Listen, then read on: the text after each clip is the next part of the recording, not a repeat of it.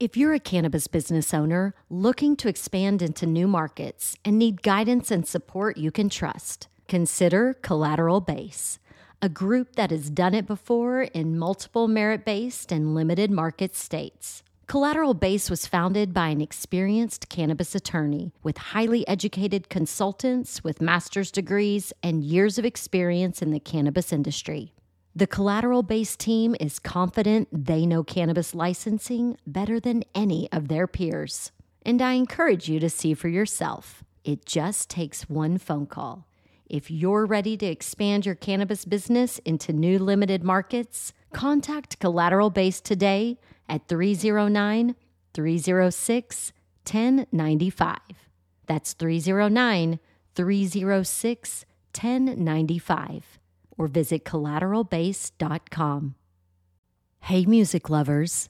The Canna Mom Show podcast, in collaboration with Lamkin Guitars, is giving away a custom-built, one-of-a-kind electric guitar built by Josh Lamkin. The solid one-piece hemp wood body includes a built-in glass bowl piece.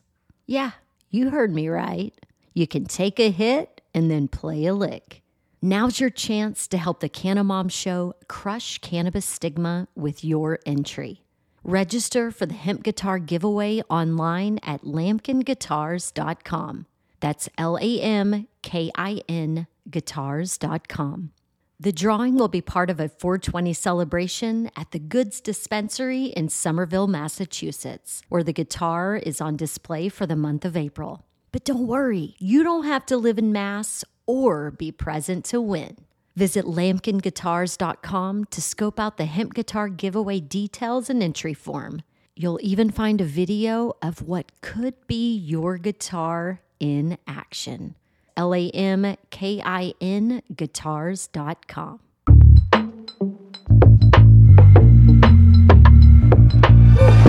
Everything is personal right here.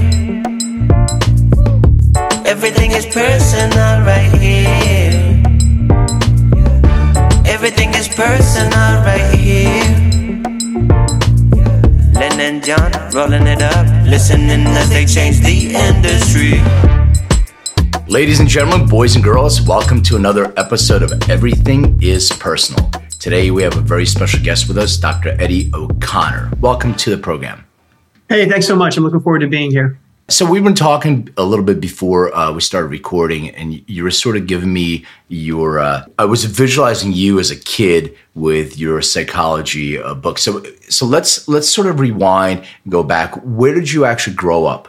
I grew up in the Bronx, New York City. I lived across the street from the New York City Breakers. So I loved my 80s hip hop and breakdancing in the Bronx. Yeah, so I still got a heart for it. All right, so let's get into that for a second. So I was in the Northeast Circuit Breakers in Philly. The Pop and Lock, yeah, the Worm was my move. So my grandparents lived in the Bronx until they moved to Brooklyn. But every summer, my parents would ship me off to hang out with my grandparents, and I got used to sleeping to sirens all the time because every single night, I'm 52, so, 80s kid also, same kind of genre, and how old you are, but that was not a fun area to grow up in. So tell me a little bit about growing up in the Bronx. I'm assuming, I don't know, like I said, how old you are, but I'm assuming it's sort of the same kind of age period. Yeah, 54. So actually, I loved growing up in the Bronx because I didn't know anything different. The thing that I loved the most is that it was truly a melting pot. So I was in International Breakers crew. I was the only white kid. We had a Filipino, a Korean, an African-American, a Dominican, a Puerto Rican. I'm trying to think if I'm missing anybody, but there was only one of every race in our group. And we would, do the high school battles and stuff.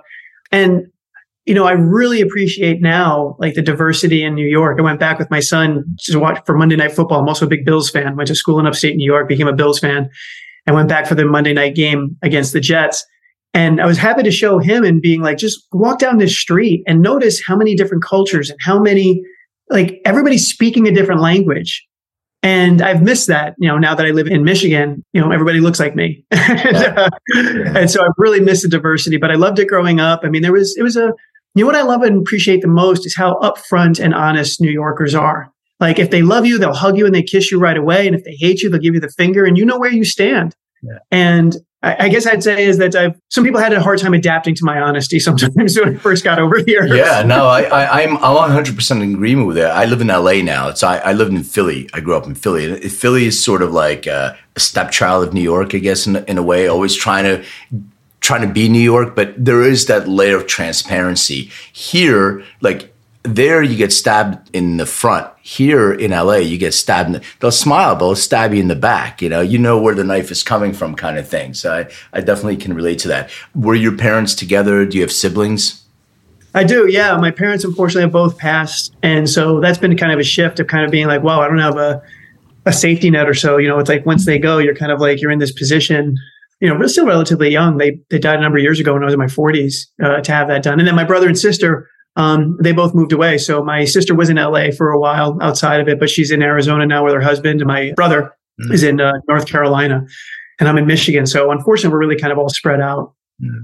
Going back to saying what we were talking about earlier, when you were a kid, did you you were a breaker, you were a breakdancer? I'm sure you were watching, Beat Street over and over, and listen to hip hop. As I was, we would put the cardboard. We would play hockey, and then we bring the cardboard with the box and put it out, and white kids and all kinds of trying to break dance and stuff. It was interesting. But you were mentioning psychology, so.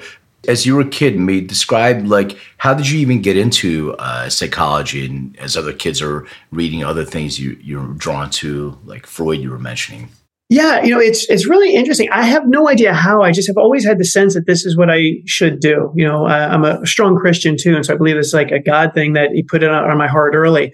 And as my kids were getting older and trying to figure out who they wanted to be and stuff, I wasn't frustrated with them, but I was just sort of like, wow, how do you not know? So. Again, in the Bronx, you'd get into fights all the time. I had at least one fight a year, and you just do it to defend your territory. But even those people, when I was, if they had a problem, they'd come talk to me. And then we get into a fist fight, 2 weeks later or something. Yeah. And as I went on, I just became more and more interested. I'm like, well, what makes people tick? It was just always this curiosity. So I was saying, it was early in high school, I would just read Analysis of Dreams, was fascinated by it, Freud's book. And so I was kind of nerding out a little bit. So when I went to college, I knew, I had no question. I was like, I'm going to be a psych major. And I just did that and I never questioned it. And I just, fell more and more in love with it. And then it was the last class I took in college. So I was also a runner. And when I say that is I ran, I had a great mental game, or so I thought. I just didn't have a lot of talent. So I struggled and I was never great. I wasn't going to run in college. And I had my own mental blocks. And the last class I took in college, now after I had an athletic injury, and so my whole career is over, the last class I took in college was an elective called sports psychology. I'm like, well, what is this? So anyway, I go into the class and I'm immediately falling in love with it. I'm like, this is a thing. And I'm like, oh my gosh, this could have helped me with all my cross country running and mental blocks. And then I'm finding out that there's an actual way to think and to interact with your thoughts and feelings so that you can actually be your best. You don't just grind and you just don't work hard like I had been told. And so then I go to graduate school and I'm like, well, I want to actually still be a psychologist. I want to help people. So what do athletes suffer from the most? And so that's when I specialized in pain and injury and performance anxiety, because those are the things that I know as high performers, every athlete gets injured. And if you're going to go somewhere and be successful, you're going to have some anxiety about it. It's completely normal. So I specialized in those, and the story continues, but that's my beginning. So let's sort of go with that trajectory. You decided you're going to be a psychologist, and you want to focus on high performance athletes. That was sort of that was the niche you were carving out for yourself because you saw that there was a need for that because you were that.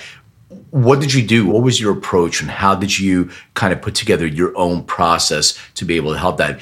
Actually knowing in yourself that what's missing for you, how do you take that and sort of, project that out to others? Yeah. So it's a lot easier for people to do what I'm doing now. But a couple of decades ago, as you said, we had to kind of piece it together. So I knew that I wanted to be a licensed psychologist. And as I said, I wanted to specialize. And so when I went to graduate school, I went to get my clinical degree, but I got it with a guy who knew sports psychology, and I was able to tailor my career or my electives in my clinical degree towards athletes. So our behavioral observation class, for example, I did on overtraining in athletes. And when I had a disability class, I did it on wheelchair athletes. And my dissertation was on pain tolerance and the effect of competition on pain tolerance. So I would do all of that. When I got out, I had a lot of training of applying in clinical work, taking these performance principles and applying it to health.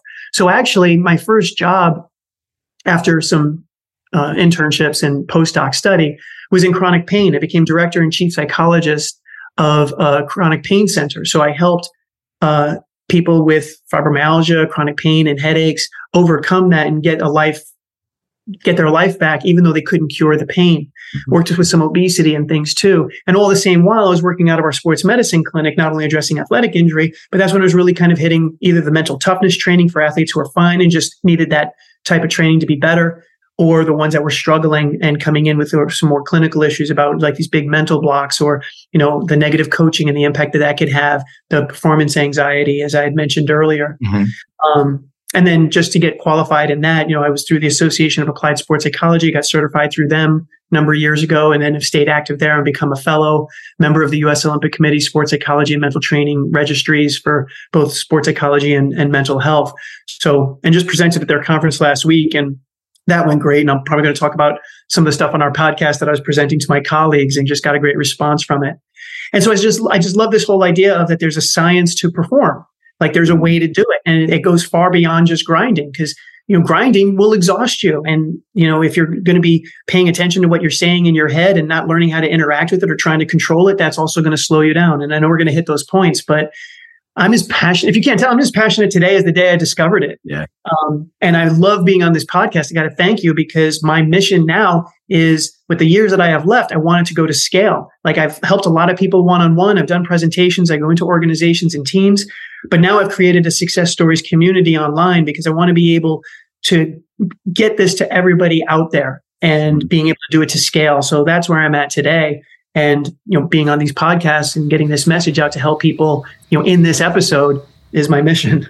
Yeah, no, I think that's an incredible mission. And you mentioned pain, and I wanted to kind of dig a little bit deeper in that so I can understand that. So are you suggesting that some pain is related? Like, yes, you have physical pain, but you actually can exacerbate that pain with your thoughts. And there is a way to be able to say, okay, yes, you have pain, and maybe can reduce that pain with your thoughts. Like, do your thoughts actually control the level of your pain? Yes, 1,000%. And it's been proven in the research for decades now. And you wouldn't know that every time somebody just kind of prescribes a pill for you, and as if it's only physiological, but you're taking a biopsychosocial experience and reducing it to the biological. And it's, particularly in chronic pain, it's highly problematic. Here's the physiology of pain in very layman's terms. Like if I, stub my toe, there's going to be some neurons that get fired. It goes into my spinal cord. It goes up into my brain. And it's in my brain that it combines with, what do I think about that? What are the emotions that I feel about it? And what's the social context that it's happening? And all of that gets mixed in together to then produce the pain experience. And then I perceive, and that's the key word, I perceive pain in my toe, and I have a particular reaction to it. And you see that this can vary by a whole bunch of things that they've documented. For example, I remember there's one fascinating study of a construction worker that had a nail gun and shot it through his foot and had this excruciating pain, looks down and sees this nail through his foot. And they call the doctors and everything else. Long story short, when they find out, it actually went between his toes and missed. But because he thought he had gotten it shot through his foot, he had all this pain that was 100% psychologically created. Doesn't mean it was fake. I want to emphasize that to the listeners. Absolute real pain, but psychologically driven. In the other direction, it was something similar where this guy had something, some other nail or something else get shot out and go into his head, but he thought it went by him, but it was lodged in his head and had no pain until they told him, and he went and found out, hey, there's something, stuck in your head, that it actually went through, but because he didn't realize it. So it is modulated very much by that. Every pain experience you have is a combination of what you think, what you feel, the social context, in addition to the biology. Yeah. And the easiest emphasis of this is phantom pain. When we unfortunately have veterans or something that come back and they don't have legs, I've worked with these people who have pain in legs that aren't there. Yeah. They're not crazy. It's just really emphasizing that the brain is where your pain is contained. It's so interesting because a couple personal things came up when you were talking about that. I remember I was using like a knife or something like that to cut something out, and I cut myself. And I didn't realize that I cut myself. After a while, I started seeing blood. When I looked down, that's when I got the sense of pain because I didn't feel it in the moment. And so, there is a sense of adrenaline and all that other stuff that kind of blocks it. It has an analgesic quality, so you don't feel it after a while. But this mind-body connection is just such an amazing thing. I had an injury recently. I tore my meniscus in my knee, both meniscus. I have pain, but I'm struggling with this whole concept because I'm used to performing. Like I hike every single day. And so I'm telling myself, it doesn't really hurt, but it actually hurts. But I'm trying to tell myself that it doesn't really hurt. So I'm always struggling with this whole brain of telling me, hey, you have to listen to the pain so you can slow down. So in athletes, I'm trying to figure out when is that, if an athlete says they're in pain, but you can physically see their injury is better, but they still have this block that they're in pain.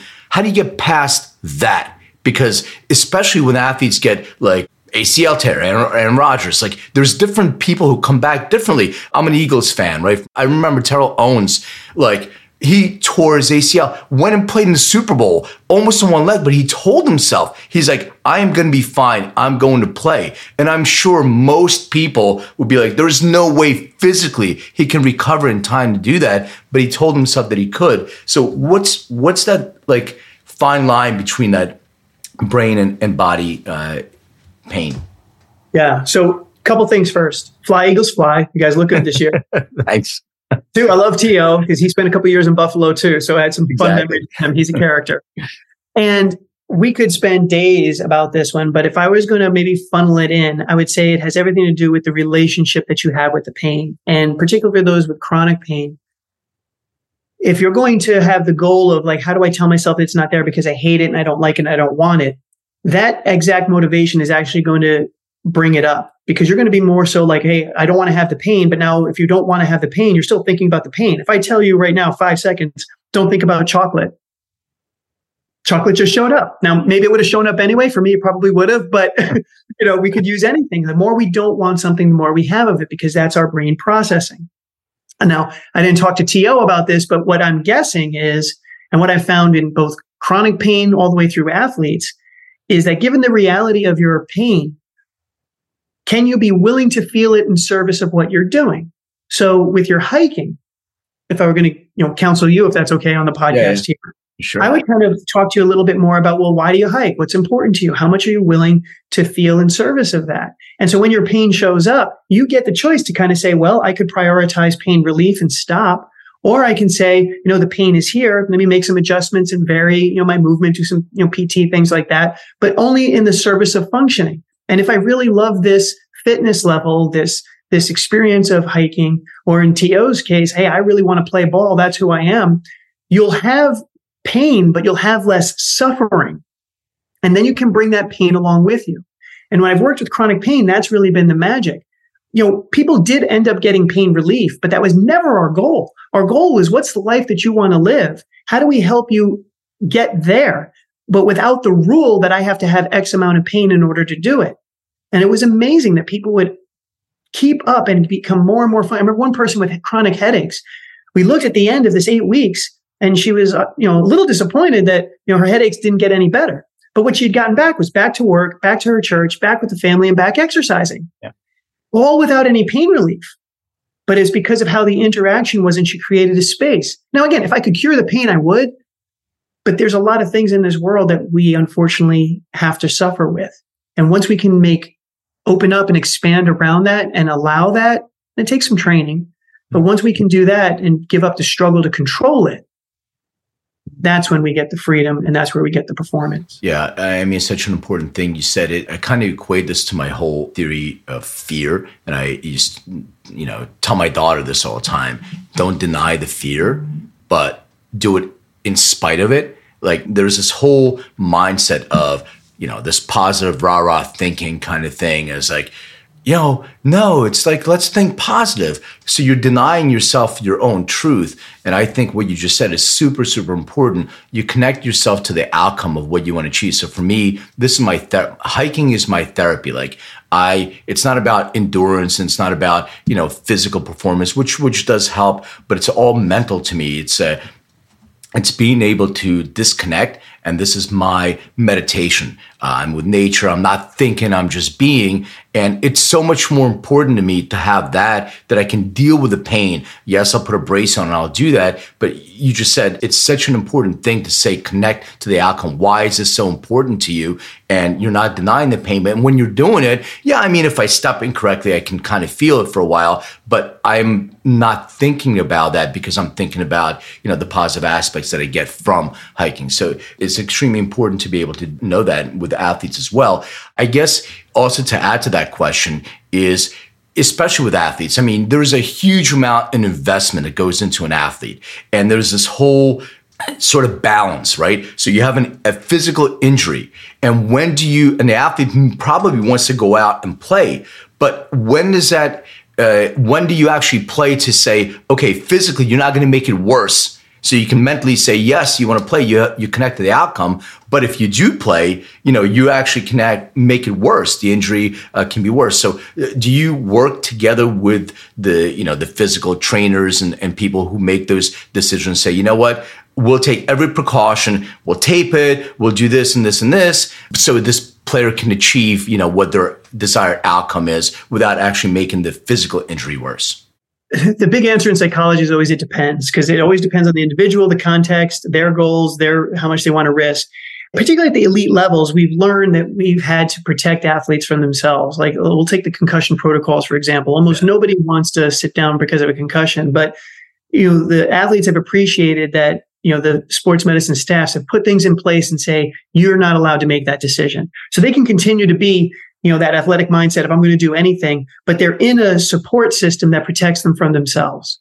So that's worked out. It's working out better there. Now, at the same time, they'll still, take shots or wrap things up and play with a broken bone. And it's the freedom that we have in this world to kind of say, well, if I'm willing to risk my long-term health to win this one game, we have the freedom to choose that.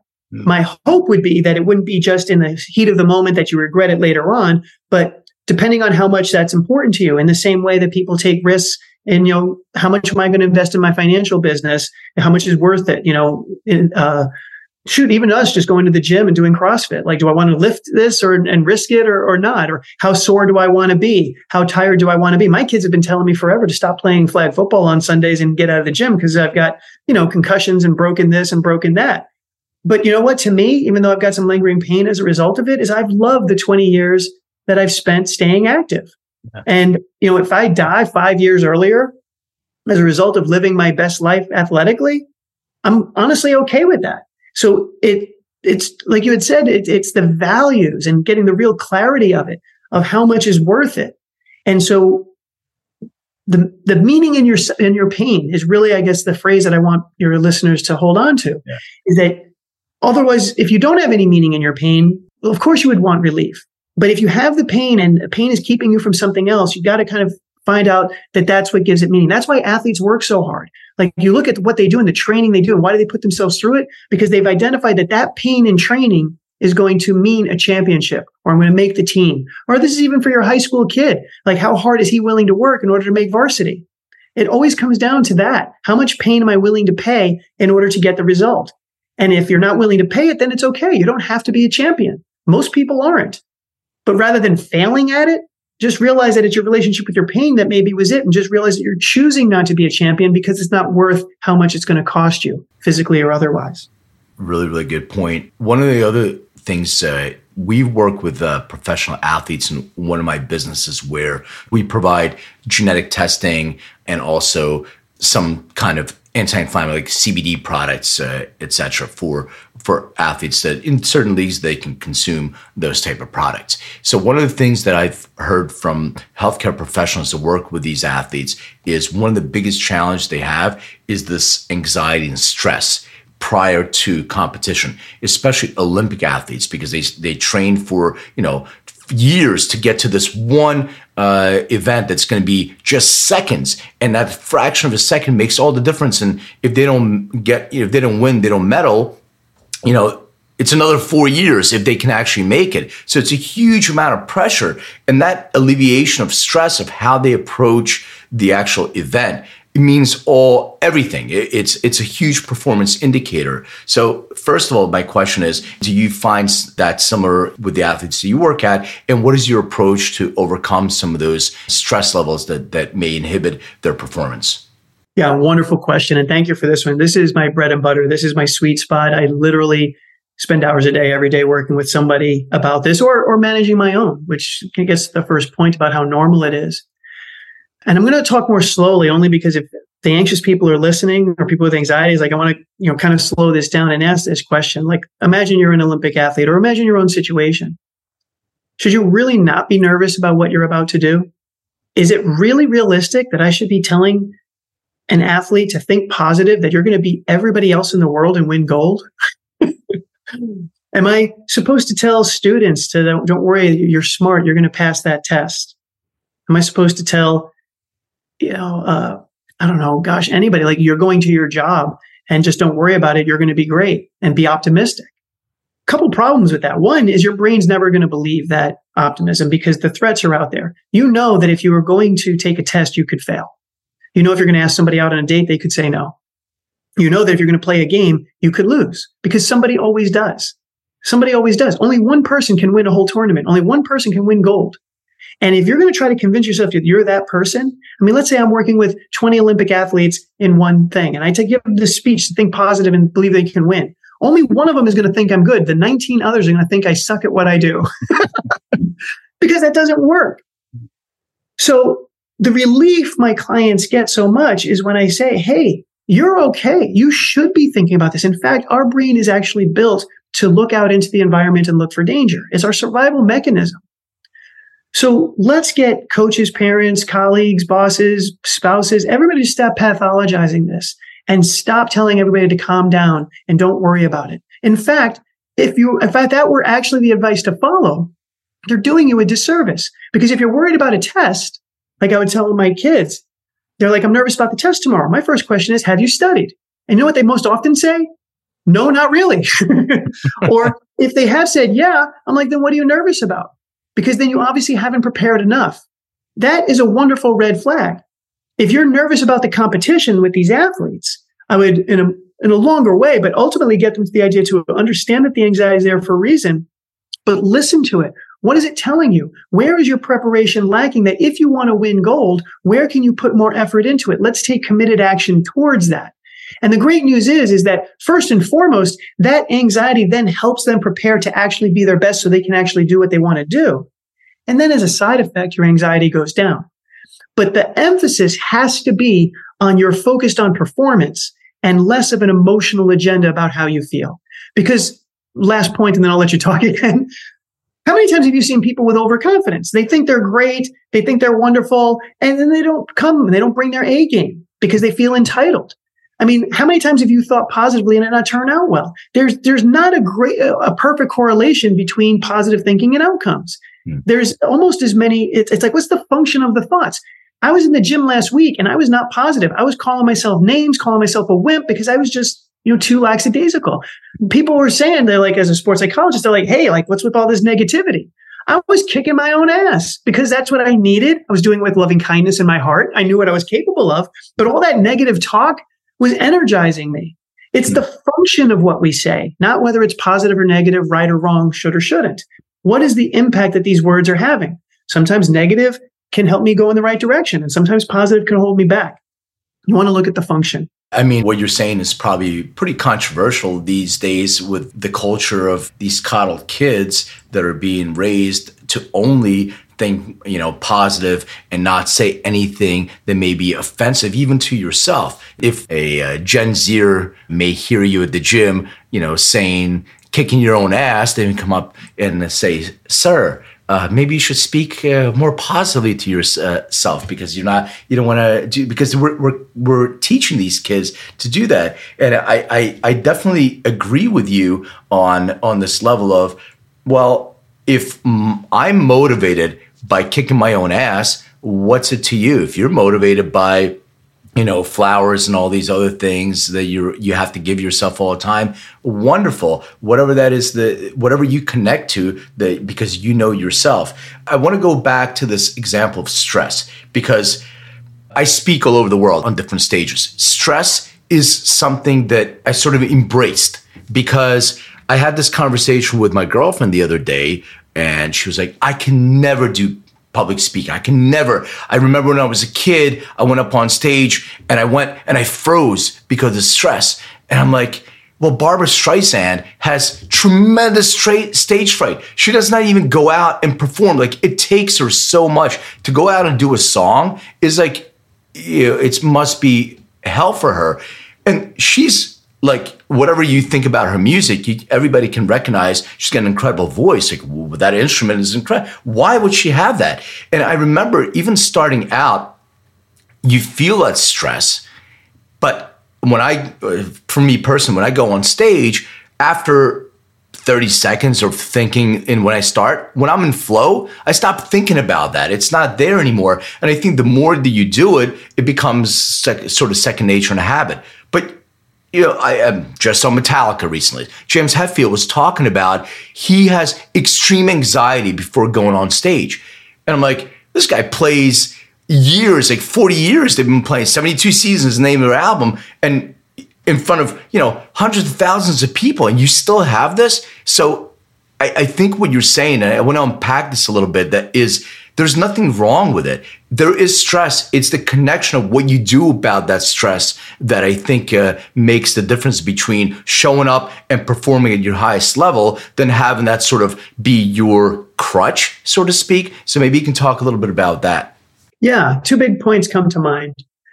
One is, as I'm listening to your tone, is the way I think most people would talk about it, like stress it's a bad thing. Well, what's the definition of stress? It's just it's a pressure to change. Like, we have stress when we have to change. There's distress when it's negative, and then there's what we call eustress, which, like, when I buy a new house, I start a new job, I have kids, I get married. We feel very stressed, but these are all wonderful, positive things. So stress is like what we experience as sort of the impact of change. So if we can kind of neutralize that a little bit, it's how do we interpret the stress? Because it's not that I shouldn't be stressed performing 100,000 people, or, as we said, the Olympic athlete, or, going in to take the test. We often talk about it, like, oh, I'm so stressed. Well, what I help my clients do is like, well, you should be, because you're about to do something great. That's going to cause stress.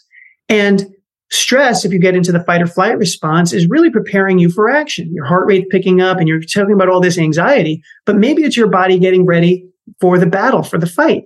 Your attention's narrowed in, you're sweating, and if you're interpreting that all as negative and problematic, well, then you're going to experience it as distress, and it be a problem, be distracting, and you're not going to be able to do well on that concert or in that sport performance because you're all consumed and your attention's in the wrong way on what you're feeling. So it goes back to what I had said earlier. When you can make peace and expand around the stress and understand, well, what's actually happening here? Well, this means a lot to me. That's where I start off. I feel so stressed out, not because I'm going to do bad, but I'm afraid I'm going to do bad. But both of those are because I care so much. Therefore, if I interpret the stress as an activating event, my heart rate's up, I've got all this energy, and then I teach my clients and athletes to then channel it into the preparation, as I said earlier, because now it's moving me in the direction that I want to go, because what I really care about is having that great concert, knocking that ball out of the park, having that great conversation. I get all of my attention then onto the performing. And it's not a distraction or running away from the stress. It's rather, that's how we talk about expanding around it and saying, hey, the stress is pointing me in the right direction, so I'm going to use it, and identify that the most important thing is focusing on my performance.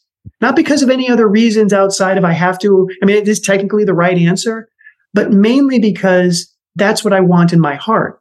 All of this emotion is coming from, what do I really want? And we'll find that if we slow down, we really want to do well in X. And the scientific answer to that is, then we have to put our whole heart and attention onto doing in the present moment what needs to be done to do it well. Do you see stress sometimes as an indicator that you're less than your optimal preparation, like you didn't prepare enough? I'll give you an example. talk about like MMA fighters or boxers. I'm more of a boxing person, MMA, but they always talk about the person that seems calm before the battle is usually the one that you think is going to win. The other guy may be, more adrenaline going there, but the person that seems calm seems to be like they sort of fought this battle in their mind already over and over and over, and the stress level looks to be lower than the other person, and they seem to be a lot more focused on the outcome because they seem calmer.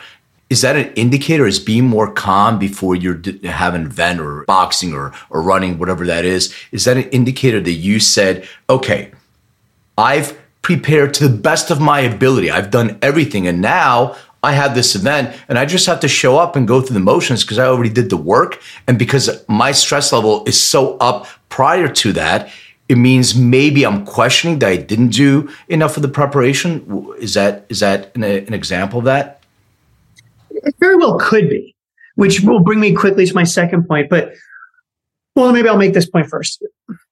It's hard to create rules to kind of say what is. Now, as human beings, we like to do that. And as we had said before, hey, go back to the rule of, hey, you got to think positive and feel confident so you can do well. We like that because it creates a little bit of safety for us, and our brain knows that we could predict something if we know what the rules are. The problem is if I can get a little intellectual about this, is that if this is what we're doing in our psychological and medical sciences, where we like, okay, well, what's the diagnosis? Now here's the prescription. And, we've done all these studies and this is what it's like, well, there is no average person. Like if this study is done on 10,000 people and we're now create a protocol for the average, nobody is that one person that the average sums out to be. There are variations of all of it. And so all of these protocols and these rules don't apply to everybody. And we have to move our psychological and medical systems to be more individualistic than they've become. And I'll say that with this aspect here too, is that go back to what I had said earlier about the process of interacting with your stress. I've worked with athletes that are hyped up all the time and they look, maybe chaotic, but they're highly prepared, but that's what's working for them. Again, going back to Bills quarterbacks, as I understand it, Jim Kelly and Josh Allen, our two best quarterbacks, throw up before every game. And I've actually worked with athletes to help them stop throwing up because then that's been problematic. But for these two, they're the two best that the Bills have ever seen. It works. So maybe it's not problematic. Are they not prepared? They seem really prepared. They've done wonderful things. And then on the flip side, the calm. It's like, well, it could be. I've heard a lot, and I've seen a lot of martial artists, they're super calm and they're like, they know they can whip your butt so bad, they don't have to. But you can feel that they could. Right, and they just have to calm, but they don't have to do anything. But then there's others that think that way and they're totally unprepared and they're calm because they don't know that they're about to get their butts whipped or they don't have any idea of what they're getting into. So I wouldn't use the rule to say that you need to be calm or you need to be this. I would double down on what you had said, though, is always look at your preparation because, yes, you had asked that question. Most people aren't as prepared as they could be.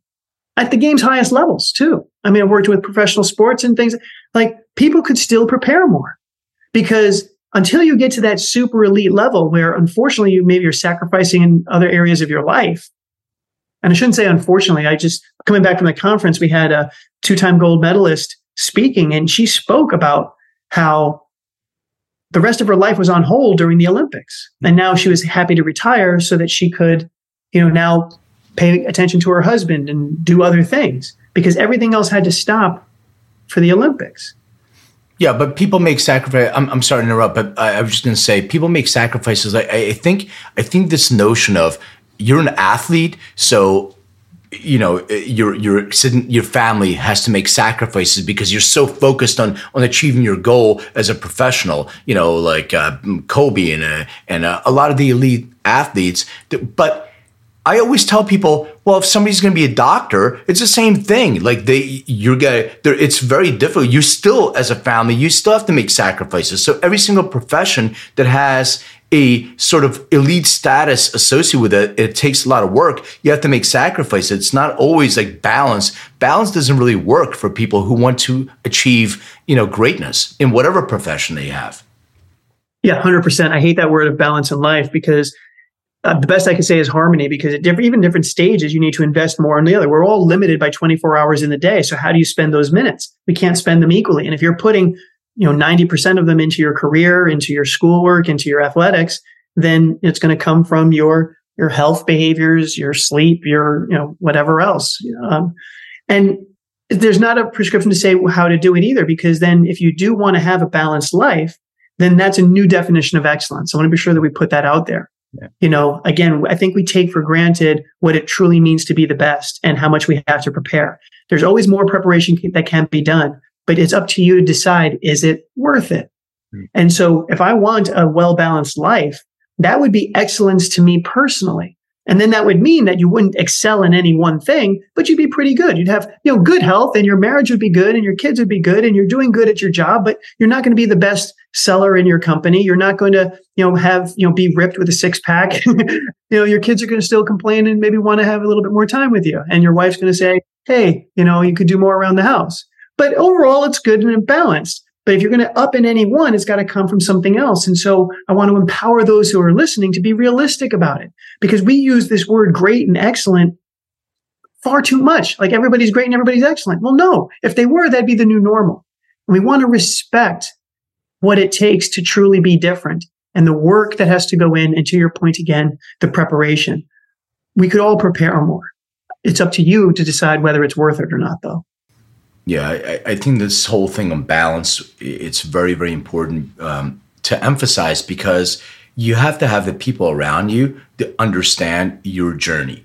And you have to have people that support that journey, whether you're a professional athlete or whether you're an entrepreneur that's starting a business. It is very, very parallel to me in not being a professional athlete, never, going into that. But I know enough professional athletes that I can see that there's a parallel and similarity. Your family needs to understand that you're making sacrifices. You're in the office, you're training, you're working, you're doing all these things like a professional athlete would do in order to achieve something. And other things are going to suffer because of that. And then you have to have the other people in your family, you have to make sure that you have people around you that can support that process.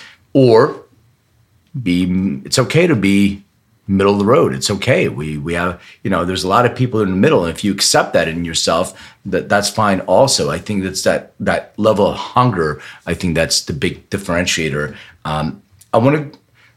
It's a horrible segue that I just did, because I want to talk about obesity. And you said I talked about hunger. That's not what I meant, but that's what popped into my mind. I'm gonna try to preface it this way. We talked about positive thinking and negative thinking, and you brought up the example of chocolate, and just Tony Robbins come to mind, because he does this exercise very similar to what you just did. He said, everybody close your eyes, everybody look around the room, and try to remember everything you see that's brown. Okay, you got it. Close your eyes, and then he goes, all right, open your eyes, and now tell me what you saw was blue. And you're like, oh shit. Well, so this whole thing where you just did with chocolate. So I want to talk about positive thinking and then relate this to obesity and some of the other conditions that you address. Positive and negative. So we have this whole thing, the book The Secret came out years ago, the positive thinking. There are some physics around positive thinking and vibrations and frequency and all those other things. But what you were mentioning is when you think negatively, you will attract that to yourself. When you think positively, you attract that to yourself as well. Are you a believer of at least that power of positive thinking? Because as you were talking about, if you're having these negative thoughts, you'll attract more of those to yourself. But is it how you frame those thoughts and use that for your own motivation? Because you're still going to attract the negative or the positive, regardless of what you focus on. Was that the position you're taking? And then the follow-up question to that is, how do you relate that to people that have eating issues or obesity? And is that something they're using to kind of tell themselves this narrative that you have to kind of change for them, how they relate to themselves to food? Yeah. So with the whole sort of manifesting and the positive and negative thinking, I would say that to again establish rules around this is going to be maybe detrimental to the listeners in the sense of well, what exactly are we talking about? What exactly are you saying? What's your relationship to that particular thought, positive or negative? And why are you doing it? And what's happening as a result? And so please hold on to what I'm saying a little bit lightly with this. I'm certainly not against, as much as I kind of go, and kind of put down the positive thinking, I only do that in sort of equal response to how much people are attached to it. So I'm glad you're able to swing this back and forth, is that I'm not against it at all when it's working. I love, when my athletes, when you said you get into the flow, that involves a lot of positive thinking. It's not forced. And again, it's performance enhancing. So there's nothing, then all the research in that way I think is true. When you talk about then the manifesting, when I can truly think positively and believe in it, well, then if I attach to those thoughts, then that's going to increase my motivation. It's going to increase my energy. It's going to increase my effort. And if I'm applying that to sport or business or relationship, I'm going to get better results. So I could see how that would be the case. In the same way that if I'm really fused and attached to my negative thinking, well, then that's going to kill my motivation. I'm not going to be able to get the work done. I'm going to be distracted. I'm going to be focused on the brown instead of the blue, and I'm not going to miss the important points. And then, that's going to manifest into more negativity and worse relationships.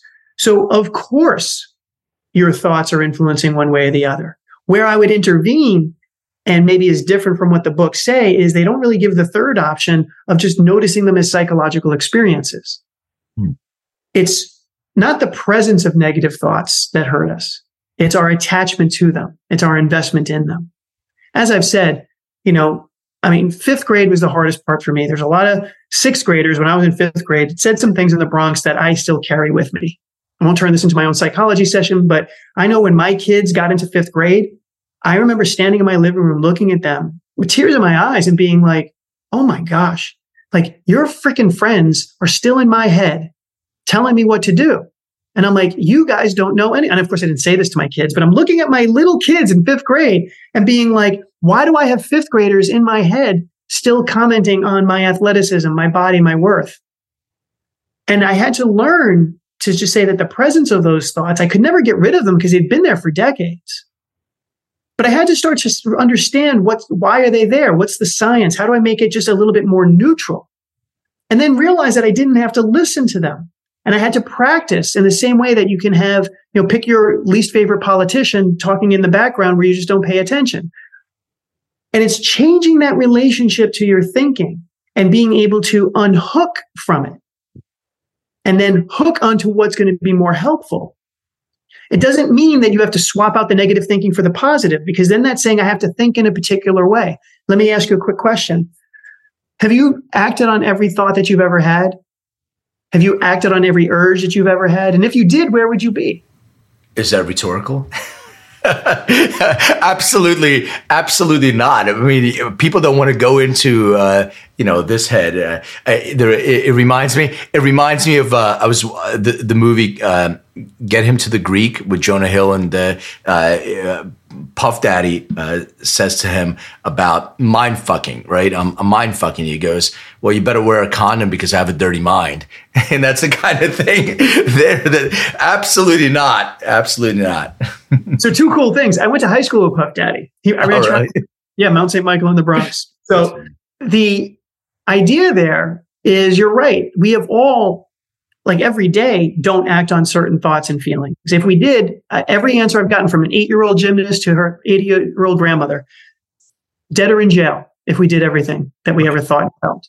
So the powerful lesson, if you get nothing out of this podcast, what I want everybody to listen to here is that your actions are independent of what you think and feel. We do things different than what we think and feel all the time.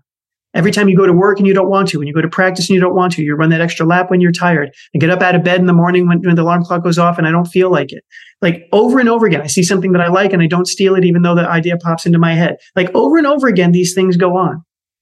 And so I train my clients to utilize that independence of thoughts, feelings, and actions, because as long as we continue to believe, oh, I did this because that's what I thought. Like we're kids. Why'd you hit your brother? He made me mad. Well, that doesn't work when we're an adult. Yeah. We can act independent of this. So that's the skill set to work in. And so going back to the positive, negative, and the power of thinking in itself doesn't do too much. What's your action as a result of the thinking? That's where I double down on. Yeah. So bouncing then to the obesity, again, another very complicated, individualistic aspect of it. But my experience we have to deal with those thoughts and feelings that are contributing to it, and I want to tell the people out there, if you're suffering with it, like there might be some biological, but there might be that comfort eating, which is it. There might be self-limiting beliefs. This is who I've been. You've also been in a culture of food. There are some cultures that growing up that we celebrate everything with sweets, or we have these big meals, or, I know growing up in the Bronx, that was one thing, was that you never left food on your plate. You always had to clean the plate because there were people in China that were dying, and, and don't waste that food because we didn't have a lot of money growing up. So I find even to myself now, it's like I have this cultural urge that I have to clean my plate. So if I have a big plate and I get served a lot, I'm going to eat more, and that's going to contribute to weight gain. So I would explore with somebody struggling with obesity a whole host of what are the thoughts and cultural conditions that are establishing this pattern contributing to your weight gain or preventing your weight loss. And we would have to look at each one of them and, again, create some distance from them, understand why they're there, but suck the power out of them, realizing that if you attach to why you want to be healthy or why you want to lose that weight and be more fit, how do we keep that? And then can you be more willing to feel the struggle that you're going to feel in losing the weight in service of that goal? Same process that I do with the elite athletes, we would do with obesity.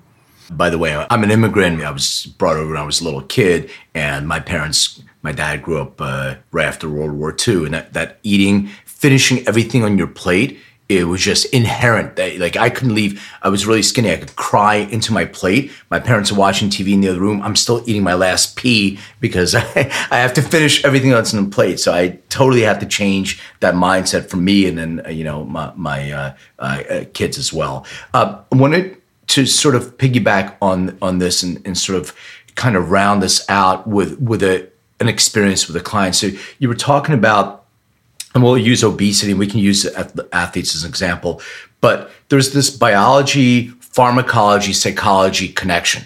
And like with obesity, now it's the next new thing is Ozempic. I'm going to stab myself with a needle and it's going to help me lose weight. Okay, but does that mean that I'm stabbing myself for the remainder of my life because I didn't change my psychology, my connection to the why? Why am I, having this issue with food? Same thing with maybe athletes, and I'll use cannabis as an example because that's sort of another expertise that I have. There's a lot of leagues now that are allowing athletes to consume cannabis.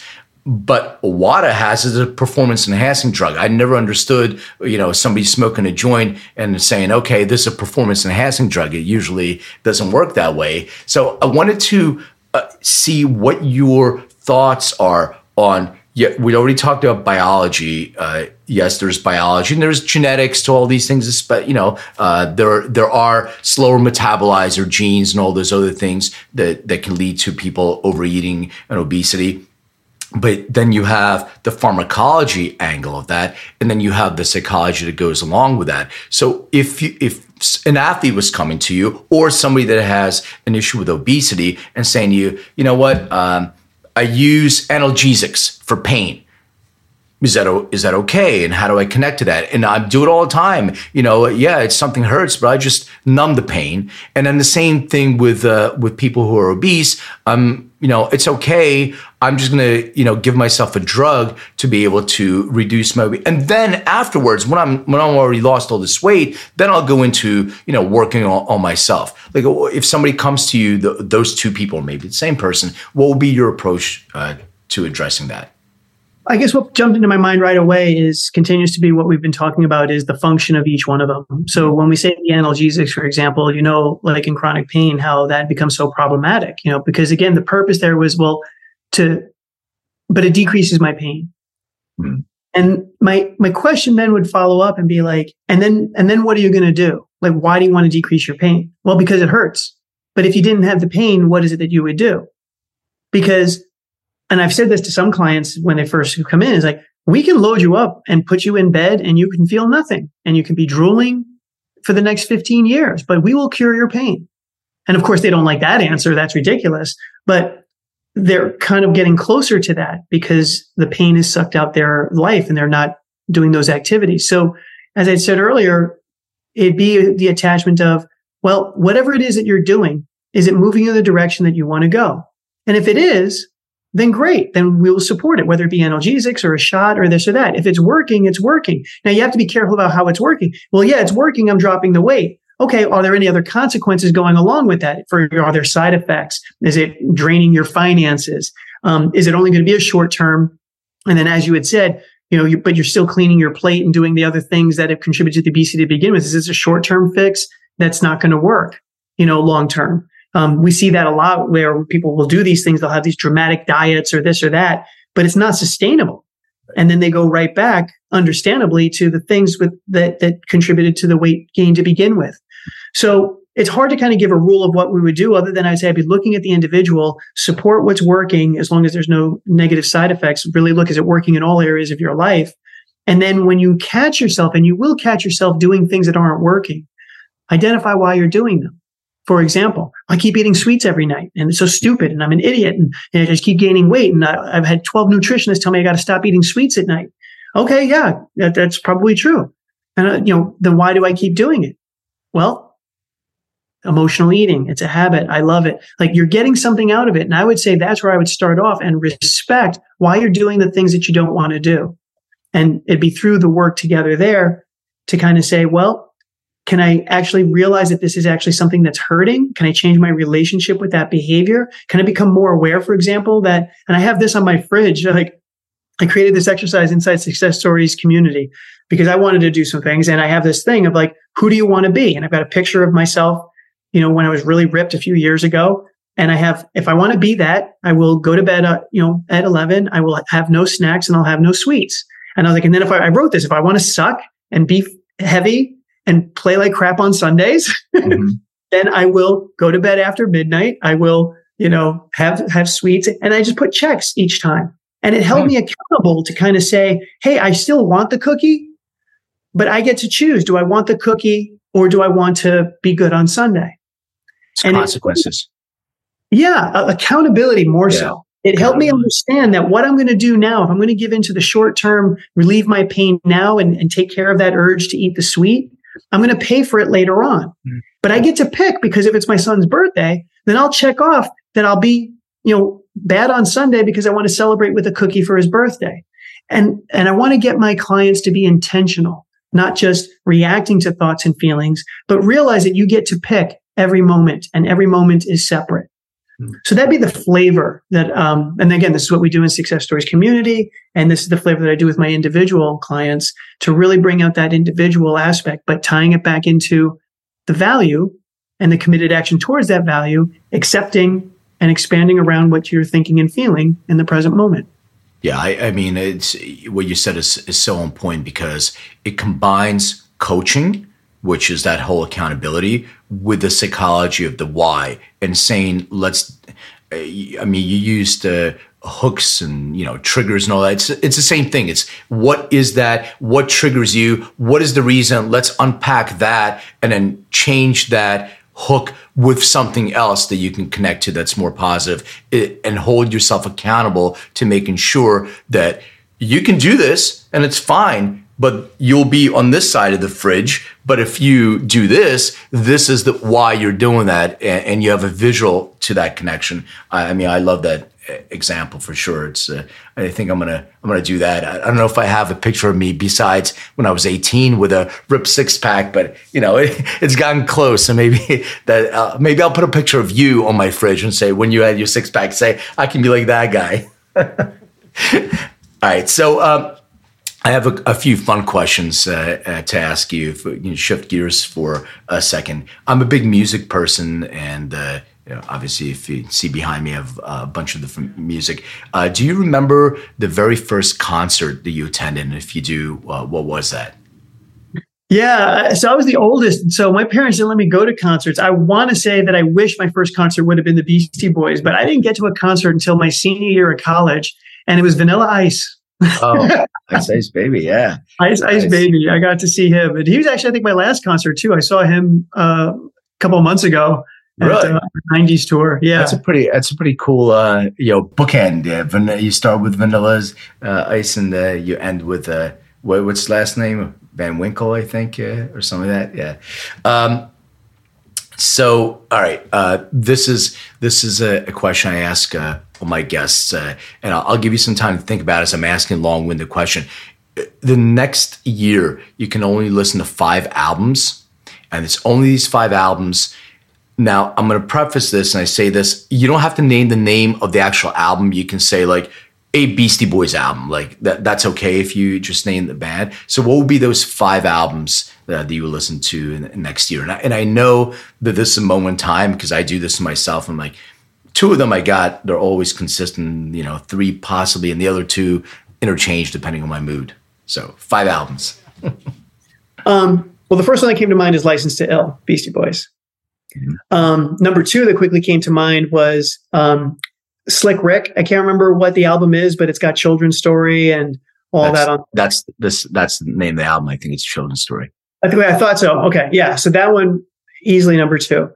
I don't know the name of the album, but again, A Tribe Called Quest. That's a nice, like, smoother rap jazz. And then what would the others be? I'd have to pick some Run DMC album just out of classics. I don't know if it'd be the first one or first or the third one. Was it Raising Hell? Mm-hmm. But I got My Adidas and stuff like that on that one. So probably the first and third. I might double up on them. And then it'd be a toss up. Here you're right. It's like, I don't know, like Paid in Full with Eric B. and Rakim, or like Dougie Fresh and like The Show was just like, I would, whatever album that's on, just because I love that song, I could listen to that forever. Sure. I think you had Dougie Fresh on Slick Rick. One of them said, I think you fulfilled your Dougie Fresh quota. It's not The Show, but yeah. But I would, I'm Eric B. Rakim for sure. But I'm not influencing your decisions. Great mix of hip hop. Tribe for me would be Low End Theory. That's the one. Okay, great. So final question. Please describe what your room looked like growing up. Oh, man, I've got a great picture. So I shared a room with my brother who actually would have all the decorations you had. He was totally into heavy metal. So you see how much I was hip hop? He was that much. He had the long black hair. He was like 6 foot tall, totally into that. So there was like a divide where his desk was over there and he had the Metallica and he had a snake named Passion and everything else like that. And then on my side, I remember I had like 3 Bruce Lee posters. I slept on the top bunk. I also had a poster of Heather Locklear. I had, then on my desk, I had a big bulletin board. I had some more Bruce Lee things. I had my blue bookcase next to it. On top of the bookcase was my big boombox, with the tape deck and everything else. And we would break dance in the middle there. And I don't remember if I had my nunchucks hanging out, but I know they were close by. I think I had them hanging up on the wall. I'm trying to think if there's any posters that I'm missing. I was pretty limited on those. That's super cool. Yeah, I also had Bruce Lee posters. 2 of them. One was the glow in the dark one, the velvety one. And I had my Chinese stars, and I would throw them into my closet. So my parents would be like, "Why are there all these holes in the closet?" I was throwing my Chinese stars in there. So I actually had a dartboard for that because we'd go to Mr. Lee's on Fordham Road, and we'd go there once a week, and I'd get stars, my Dragon T-shirt, my Bruce Lee keychains, whatever. It was almost a weekly trip over to Mr. Lee's. But one of my first jobs when I was like 15 maybe or so, I worked for this place called Asian World of Martial Arts. Like right now it would be like a big online, but they were a distributor of martial arts products. They were in Philly, in Chinatown. So the books, the stars, I used to get all that either like wholesale or for free. So I had a bunch of that stuff. Eddie, thank you so much. Where can people find out more about you, connect with you, engage with your community? Please let people know. Yeah, there's lots of places where I try to give stuff away for free, like on YouTube and things. But the big place to go is dreddieoconnor.com. So that's my main website. And I've got links to my Mental Toughness in 60 Seconds on YouTube. And I really want to highlight my membership, again, of the Success Stories community. It's a place where you can really come in. And if you like what we've talked about here, I'd love to journey alongside you, have you join another community of high achievers like yourself, trying to get where you want to go, learning how to overcome and accept these obstacles with clarity of your vision. And then again, doing it at your own pace, but having people to walk alongside you. Again, that's my life's work. And that's at dreddieoconnor.com/membership. would love to check it out and invite you in. Great. Thank you so much for your time. Really, really appreciate it. Yeah, great job, man. Thank you. Appreciate you.